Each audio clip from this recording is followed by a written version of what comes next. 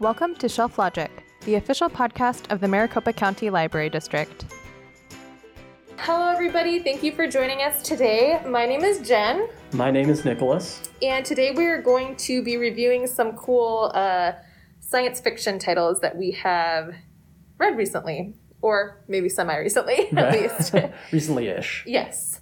All right. So did you want to start? Or actually, I had an idea that we could start by going over what we believe science fiction to actually be. Like, how would you determine, like, what science fiction actually means? Like, if you were in charge of, choosing which books to go out on our shelf in that section, what would you say that is? You can't see me, audience, but I'm thinking pensively right now. Yes. So, for me, it's usually takes place in the future. There may or may not be spaceships. I like my science fiction with spaceships, but I guess it's not necessary. Really, I don't know. It takes place in a future that I guess is different from our own. Like, for example, if you had a future that takes place 500 years from now, but it basically looks the same, like, that's not really science fiction to me. That's just really long contemporary stuff, I guess. Right. So to you, I hear you keep saying future. It has to be in the future. Yeah, I think it has to be, or maybe an alternate present, or an alternate not the past. Okay, I was gonna say because some of mine are gonna be alternate past. Okay. Well, I feel like there's a definition, but I feel like it's like I know it when I see it. It's hard. Well, and the fact is, this is the one book that we both read that we're going to talk about. This one, I always debate with my friends, and I'll just say it's The Martian. I always debate with my friends. I was so excited when I first read it, too, and I would try to tell them, I'd say, it's not even science fiction. It's just fiction, because we could do all of this right now. You know what I mean? Like, everything, all the technology that's in it, I always say, like, it's just something that we haven't done, but we could do. So, to me, I feel like, the aspect of space travel is like a huge part of science fiction to me too. But I don't know. I guess for me, science fiction is something, it incorporates something that like we cannot conceive of yet. Like we cannot operate, whether that's like aliens or like a technology that is just outside of our grasp that we can't reach yet. Okay.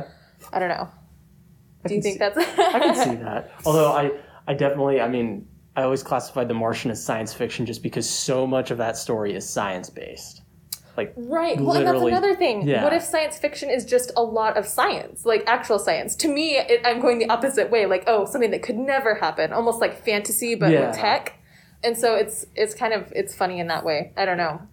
I guess science fiction to me is fantasy with tech. Yeah, I could see that. I could definitely replace the dragons with spaceships, and you got science fiction. Yeah, I think it's a fun conversation to have, especially with how some of these titles kind of toe that line between fiction and science fiction. Yeah, like it's like even like some aspects of like Star Trek, we'd see that and we'd be like, yeah, that's not really science fiction anymore. That's like iPads, like that's a thing. Right. There's so many aspects to it that are just so normal.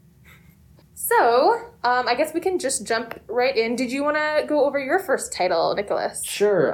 My first title is actually called Providence, and it's by Max Barry. I wasn't quite sure how I would feel about it just based on the cover. It's kind of this weird, like, cover of this astronaut just sinking down into goo. And I was like, this looks super weird. But I read it, and the cover kind of relates to it, but not really. It's about this... Humanity kind of encounters this alien race they call salamanders, for lack of a better word, but that goes back to your, like, stuff we can't conceive of, because they're almost just piles of goo. Oh. Like, it's hard to... The book does a better job of explaining it, but they're like kind of piles of goo with an outer shell, and they spit these essentially gravity anomalies that can like rip a person apart or a ship, and I just don't like it when that happens. It's too sad. It's not great. And they call them hucks because that's the sound they make. It's kind of a hook whenever they vomit them at people. But to respond to this, humanity's created these just giant spaceships, like enormous spaceships they call Providences, which they never explain why. Maybe it's like a Hammer of God thing, I don't know. But they crew it with like just four people. And then they send it out into space for like 5 years to just kill a bunch of salamanders. Oh boy. Wait, how big are the salamanders? Human-sized-ish, but they can fly through space and they don't need to breathe. Ooh. So, I'll do it. If they get close enough to the ship, their like little huck things can actually rip a hole in the side because it's a gravity anomaly. Right. So it's one of those like if even one gets close, your entire ship could be destroyed. But but yeah, it's kind of follows. There's some plot twists and turns, and it kind of the ship is mostly run by an AI, which we're kind of like, ooh, AI is the Terminator. It's evil. And I love AI. Yeah, this AI, they kind of make a joke, like they say hello to it when they first come in, and it doesn't respond, and at the end of the book, it says hello back. Oh, so it's kind of like, oh, it's finally friends with him, or wait, it's gonna take over. No, it's always kind of been friendly. That's so sweet. Yeah. I love to think that if I was an AI, and I don't know that I'm not, that I would be friendly. I hope. I would hope so. I feel like you would. Thank you. I don't know that. AI is such an interesting aspect to science fiction as well. I feel like there's a lot that goes into that kind of stuff. Definitely. All right. And I was going to ask, how long is this book, and is it a series? It is not a series, which is actually really hard to find in science fiction. It's real hard to find a one-off. I'd say it's about maybe 400 pages. It's not a super long read. It's got an audiobook version, which is, it's good. It's not like crazy awesome, but it's fine. That's good. Yeah. Yeah, I need it to be not too long of a read. That's what I need. So that's good. All right. So I have a few set out. I'm trying to think. I think I'm going to go with The Martian next. So this is one that we've both read. And this is the one that I always love to talk with my friends about. When I first... Okay, rewind. I had never heard of the book, right? This is years ago. I didn't even know. I was fortunate enough to go with my friends to San Diego Comic-Con. I look back on that now, and I am just in awe that I was ever able to even get to do that.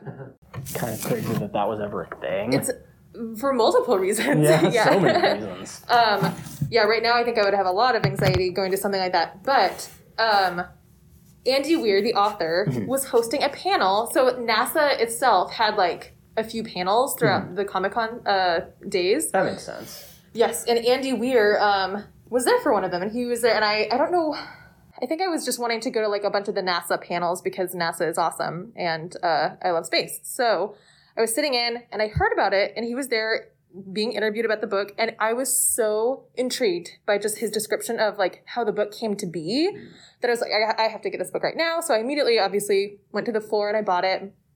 And I have lent this book out. This is my own copy. I brought it in. It's like falling apart almost. Like the spine is not happy. There's gross stains. I don't know who did that because I've lent it out so many times. But I read it during the same time I was taking calculus, so I felt like very like scientific. I was like, oh wow, I know how to calculate all of these things. I actually don't. I was just, being like, fake. I could be a rocket scientist. Oh yeah, I could be the Martian. The gist of the story is Mark Watney is on a voyage to Mars. They are on Mars with his little team, and something goes bad with the wind, the storm. There's a storm. Things go awry. His team sees him get like whisked off into the distance. He's gone, right? They say, this is so sad. Mark Watney is dead. They leave.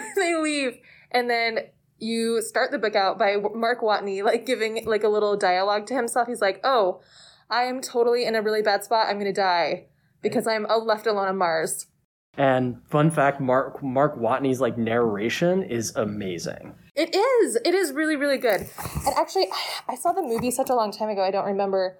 Do you hear like voiceover for him? Yes. Okay, it's basically constant. It's kind of like his running commentary. Right.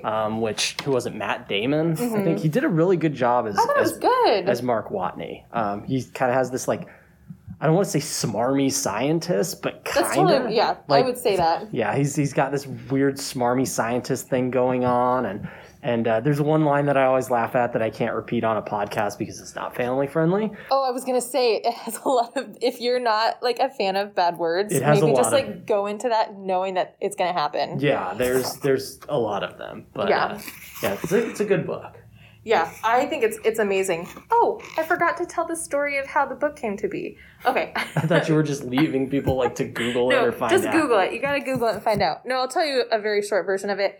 So basically, he was writing it like from home, obviously, as you do as an author. But it was how it first started was he would like send out chapters and sections as like an email blast to people, and they would read it and they'd say, "This is great," or "The science is wrong." You know what I mean? They would say all these things, and then he would fix it, and then the new chapter would come out over a period of time. And it got obviously very popular, and so people would say, they then said to him, they're like, "Oh, I just want this as an actual EPUB, an ebook. Please make it into that for me to read." So he did, and then some people said, "I want it on my Kindle, like, just make it in the Kindle store, please." And he's like, "Then it would cost money," and they're like, "I don't care." So he finally put it in the store, and it just took off, obviously, like a rocket, and so, and there you go. And then the publishers picked it up, got made into a movie. It's kind of like a wild story, but it is really good. Like, the science is like solid. What did he do before that? Obviously, he wasn't like a full-time writer. I don't remember, but he has written, there's a short story that he wrote that I really like. He's written another book after The Martian. It's also like space. Yeah, it's like a space heist thing. It was not nearly as well received. It's kind really? of no. People thought it was either very average or like like one criticism. Well, I support it. I haven't read it, and I support it. One criticism of that book I heard was that everybody just sounded like Andy Weir. Like, there was no character differentiation. Oh, that's interesting. So I was reading like a review, because it's been a couple of years since I actually have read The Martian. So I was reading like another like a review of it, an article, and they were saying the only thing they would have asked more for in The Martian was more character development, because Mark Watney, like the entire time, he's just like, "Oh no, I'm going to fix it. Oh no, I'm going to fix it," just to survive. And so you don't get to have that like character, you know what I mean? Other than just like risk survival, you know what I mean? Which I thought was interesting, but maybe, I was delighted to go on that trip anyways. I mean, maybe he should just write books with just one character, just, the Jupiter person, the Saturnanian. Like. Exactly. But yeah, it's really great. It is an uplifting book. It makes you excited about what we can do with space travel, science, teamwork. I don't know. It makes you really inspired. If you're into science or math or anything like that, like, definitely read this book. And if any of you out there listening have Netflix, there's a show called Away. I haven't seen it. So it's basically like kind of the same thing. It's humanity's mission to Mars. Okay. But it's got, I think it's Hilary Swank in it. And I don't know. The guy who plays Will Gardner from The Good Wife. I don't know. He has a name, but I can't remember it. My wife always just calls him Will Gardner, even though that's not his real name. Okay. But it's kind of the same thing. It's all very uplifting, and like everybody's kind of nobody's out to like get anyone else. It reminds me a lot of The Martian. That's good. I love it. Yeah. I think, I don't know, space travel is so like inspiring to me. I get so emotional about it. Interstellar will make me sob every day if I think about it. I've never seen Interstellar. Everybody, Interstellar is available for checkout at all of our libraries, and you must put it on hold right now because it's the best movie that's ever been made. It's my obsession. I love Interstellar. Better than his new movie Tenet. So I haven't seen Tenet. I don't know. My favorite review of Tenet called it an aggressive, loud math lesson.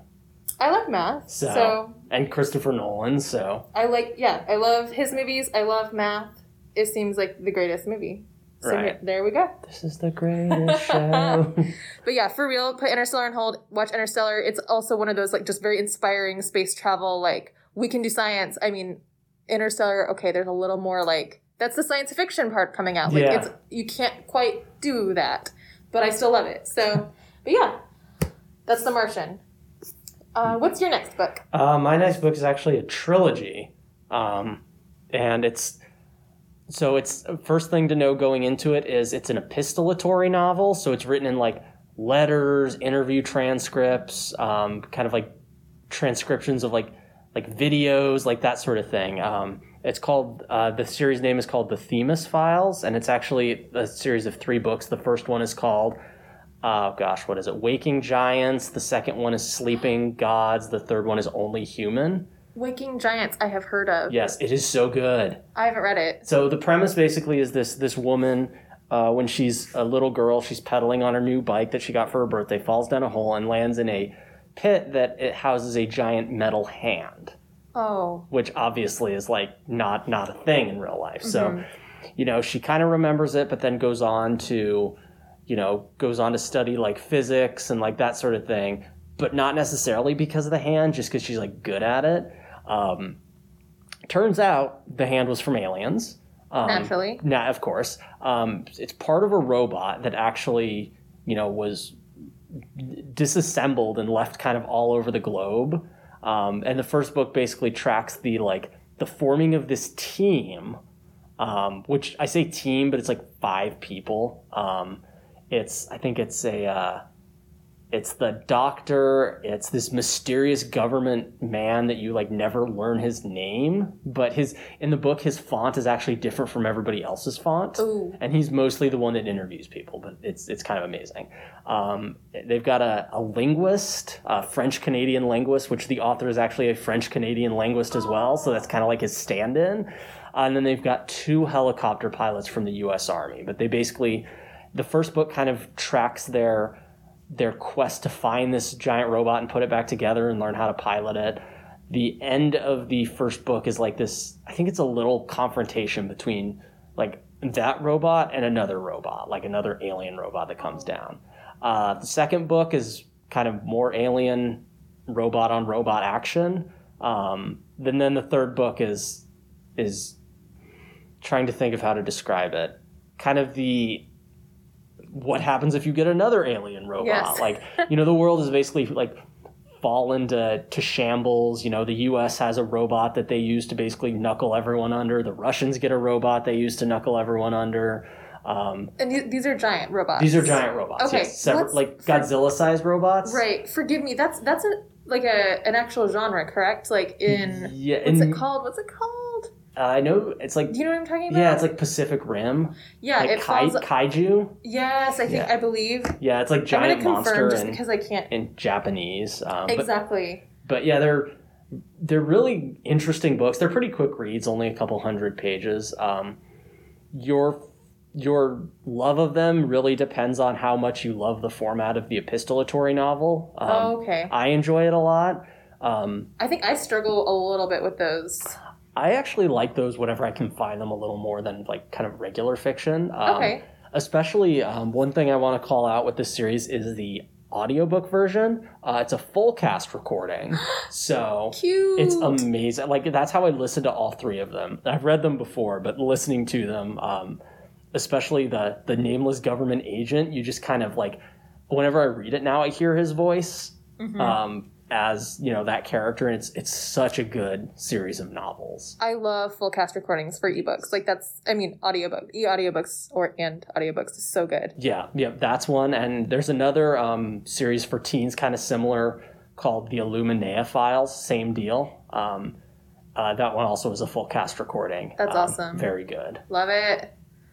Well, maybe I'll check it out. Do you happen to know if the audio is on one of our? The audio is definitely on Libby and Overdrive. Okay. 100%. I guess I'll check it out.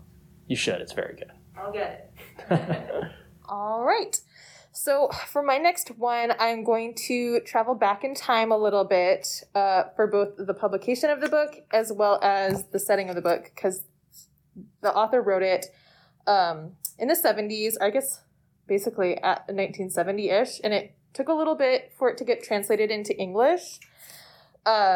It was written by, let's see, I'm trying to make it so that I don't read the translator. So I have Arkady and Boris Strugatsky. Okay. A new translation. Yeah, they both wrote the book itself. I think it took a bit of time. I could be wrong, but it was coming off the Cold War. People weren't super excited about having, you know what I mean, something from, at the time, Soviet influence, but it's a good book, and I feel that it has truly influenced a big part of science fiction. Do you know what zone fiction is? Zone science fiction? No. So you'll know. So have you seen Annihilation? Yes. The movie? Okay, so it's like that. I would go so far as to say that this book literally indirectly influenced or had Annihilation come to pass, the book version. Is it less trippy? Because Annihilation was it's less trippy. Okay, Annihilation was weird. Annihilation is very weird. somebody should definitely correct me if I'm wrong, but this is my little hypothesis.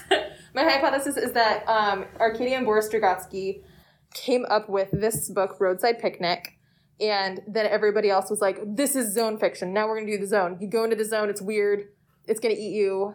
It's bad news to go into the zone. Don't go into the zone. Don't go into the zone. But, of course, you always follow the person who's going in. Yeah. So, you might find the title a little interesting, right? Roadside Picnic. What could this possibly mean? Let's rap about this. So let's imagine that you are going on a trip. You're gonna drive up to what's somewhere fun? Canada? Yeah, we're gonna drive here to a national park in Canada. Okay.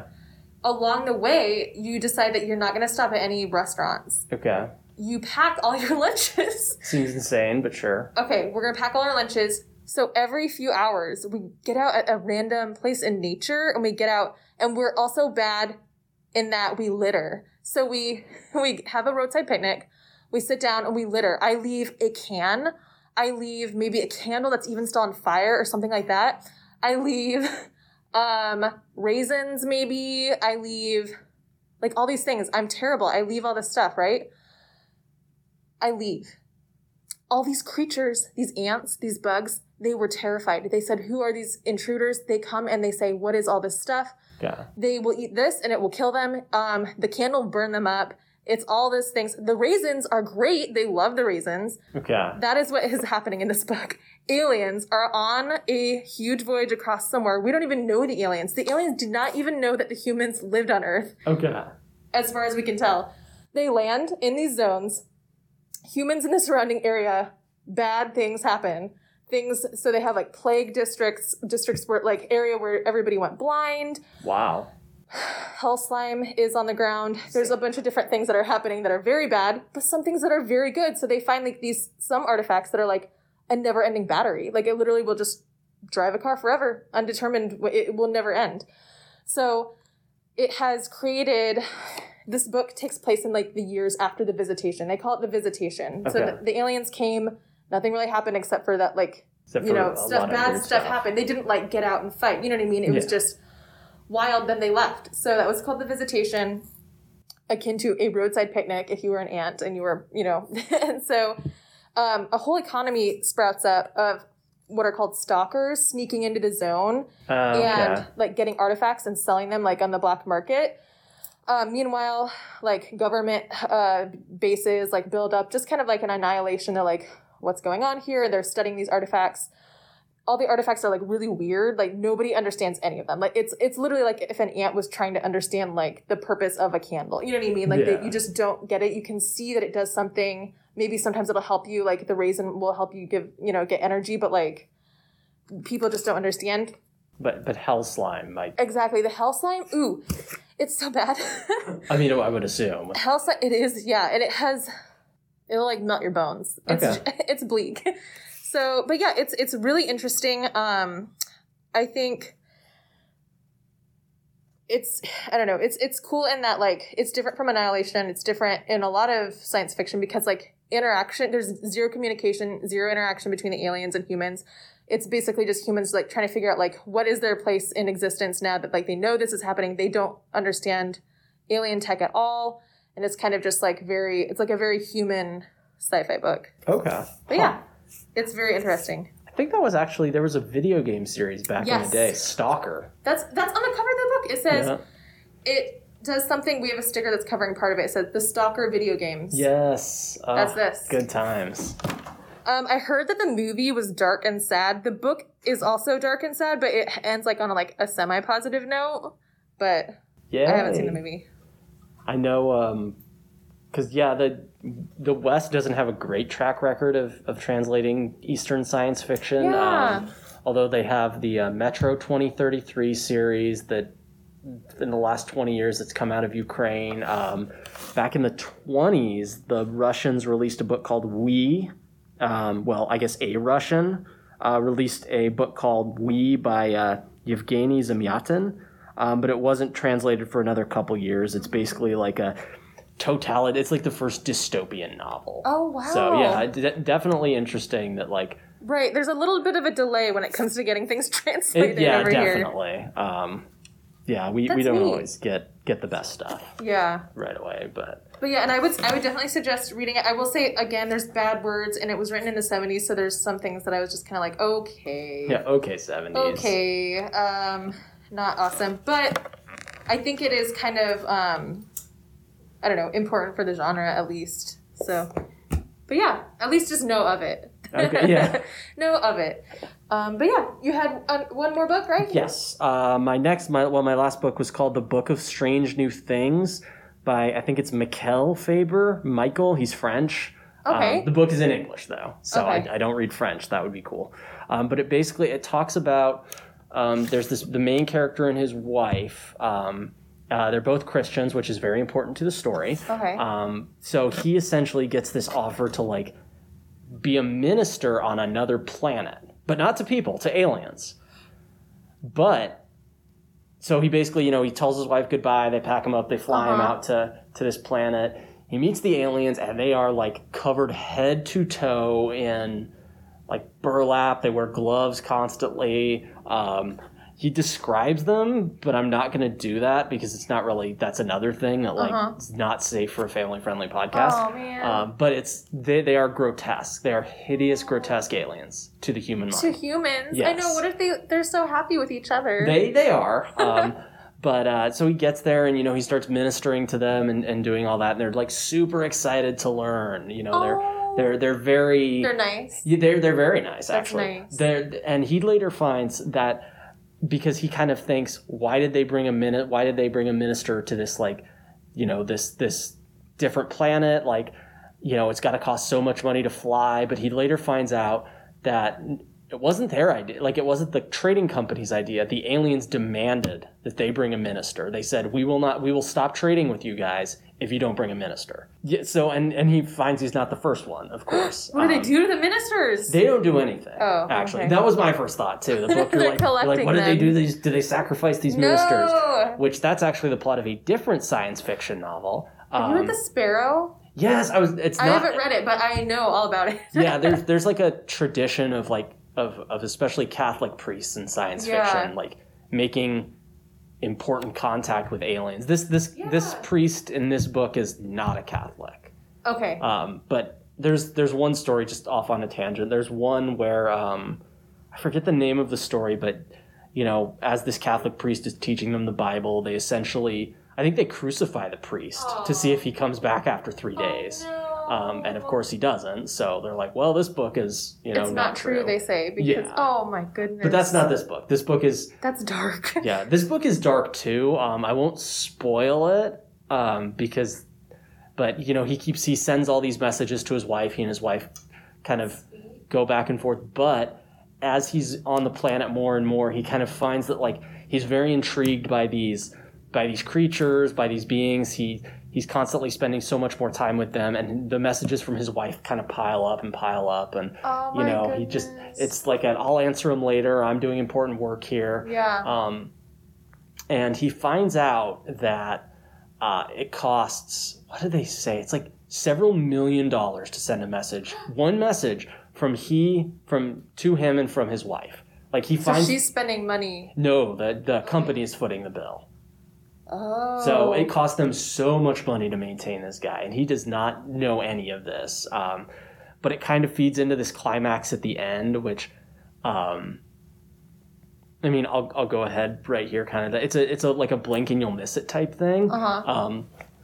But the reason that the aliens are so insistent on the, kind of having the minister is when they read the book, the Bible, they read about the resurrection of Jesus, and they think, we too, when we die, will be resurrected physically, because their bodies do not have the capability to heal themselves.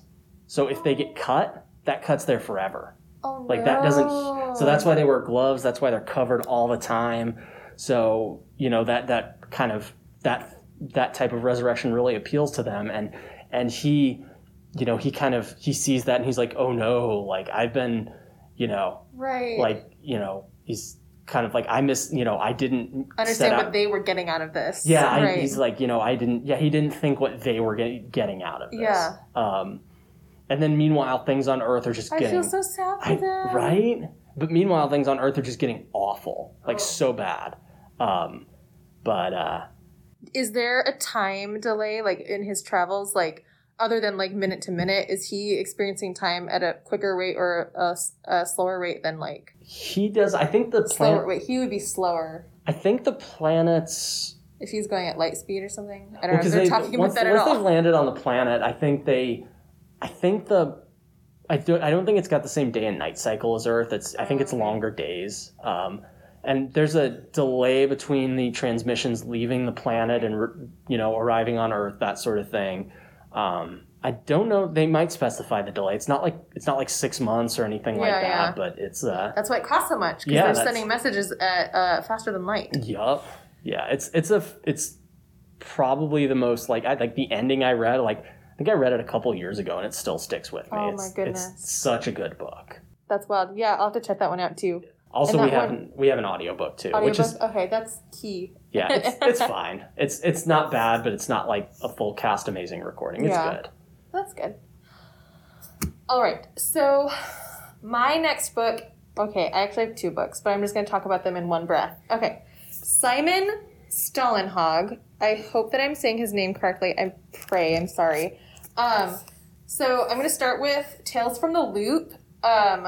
This one is just really quickly because they're coming out with a show on it on one of the major streaming services. I don't know if it's ever going to be in existence for like DVDs that we would have access to here. I don't know. I'll just say it. It's Prime. I don't know if we get those DVDs, but I don't know. I think it depends on because I think we have Marvelous Mrs. Maisel. Oh, do we? I think so. Okay, well, if it's very popular, we can just demand it. So we'll demand it that we get it here at the library. But yeah, this is that book. So if you're not familiar with Simon Stålenhag, I would become familiar with him because he literally paints like the most incredible kind of, it's between like landscape and like, I don't know. Robots and like Is that a dinosaur? Yes, a dinosaur.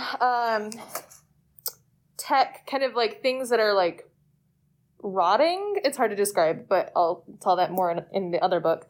So Tales from the Loop is it's many different like recollections of little stories, like quick little kind of moments that happen in this area in the rural of Sweden. There's a huge particle accelerator, right? So Tales from the Loop, they call it the Loop. Like weird things happen, like weird things, and each of these are just like literally like a paragraph long, maybe a couple of paragraphs long. Time anomalies. So like there's like they say, oh, there's like a time eddy, and then a dinosaur will get out and then eat the ice cream truck. Or these twins were playing and they crawled inside one of the robots, and then they got body switched, and then for the rest of their lives, the twins are in each other's body. How would anyone live there? It's just one of those things. A lot of cool robots. I just literally, it's hard to describe. I'm holding the book up to Nicholas today. It's like a story time. I would literally just read this book coffee table book. It's literally the best coffee table book. Oh my goodness. So yeah, get this one from the library and put it on your coffee table, and then also read it. But yeah, it's just striking pictures that he paints. And each of these, you can just sit down and literally read one little story. It'll take 10 seconds. So that's Tales from the Loop.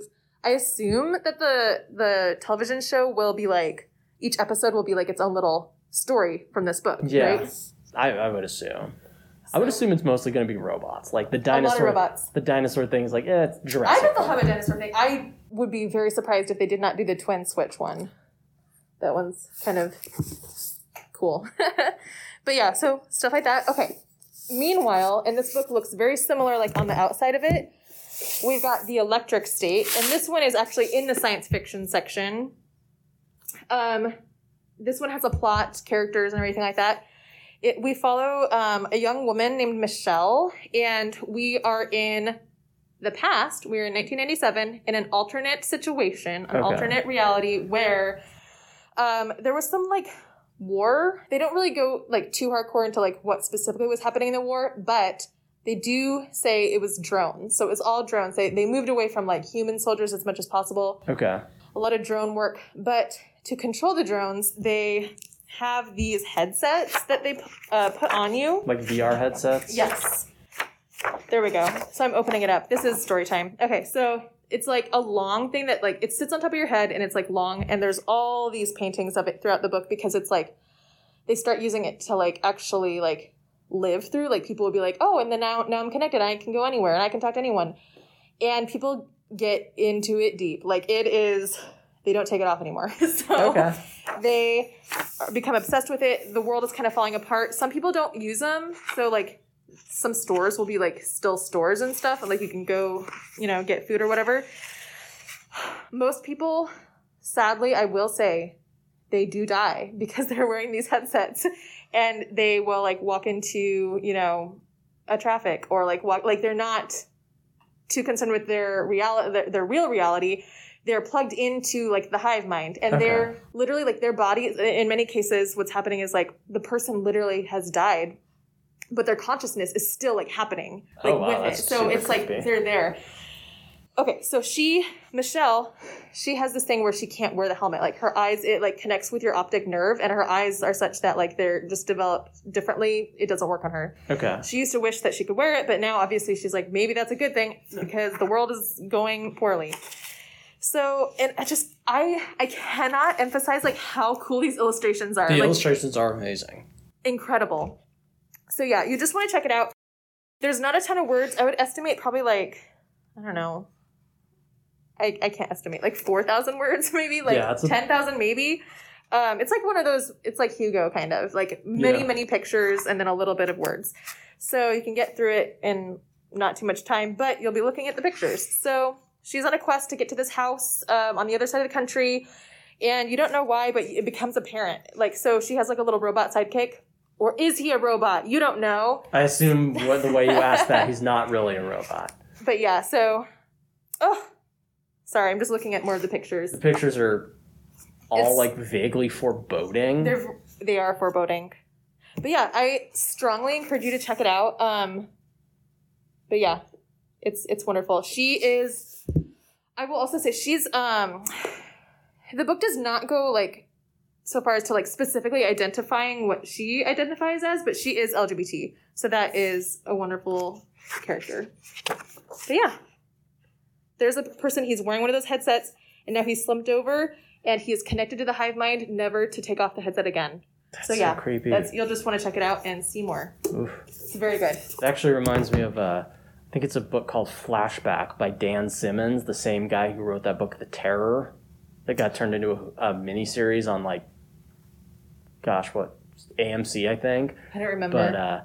But it's like they have this drug in that book called Flashback, which lets you like relive the best moments of your life, and obviously people are super addicted to it, and this down on his luck private detective, as private detectives are, finds out that I think it's the Japanese, like this Japanese multi-conglomerate is developing a strain of flashback that would not only let you relive your own best memories, but essentially create like it basically make you hallucinate like everything in your life is going awesome, like. So it basically just trap you in there forever. Right. I think that's another theme with a lot of science fiction. Yeah. Yeah. Yeah, not a lot of hopeful science fiction. No, that's very true. And that's, I think, why I like The Martian. The Martian is just... It's like Star Trek. You got it. We need some hope now more than ever. But yeah, and I will say The Electric State ends on a hopeful note, too. It's good. That's good. I think I'm actually going to check that out. Yeah, seriously, do check it out. Yeah. It's very good. All right. Well, I guess that about wraps it up for today's. Science fiction is a really fun subject to go over, so I would not be opposed to doing another one if we can get some more books collected. All right. Well, I'm Jen again from Southeast Regional. I'm Nicholas, also from Southeast Regional. And thank you so much. Thank you. Bye. Bye. Thank you for listening to Shelf Logic. Make sure to hit subscribe and share this podcast with your friends. Follow us on social media where we are at MCLDAZ.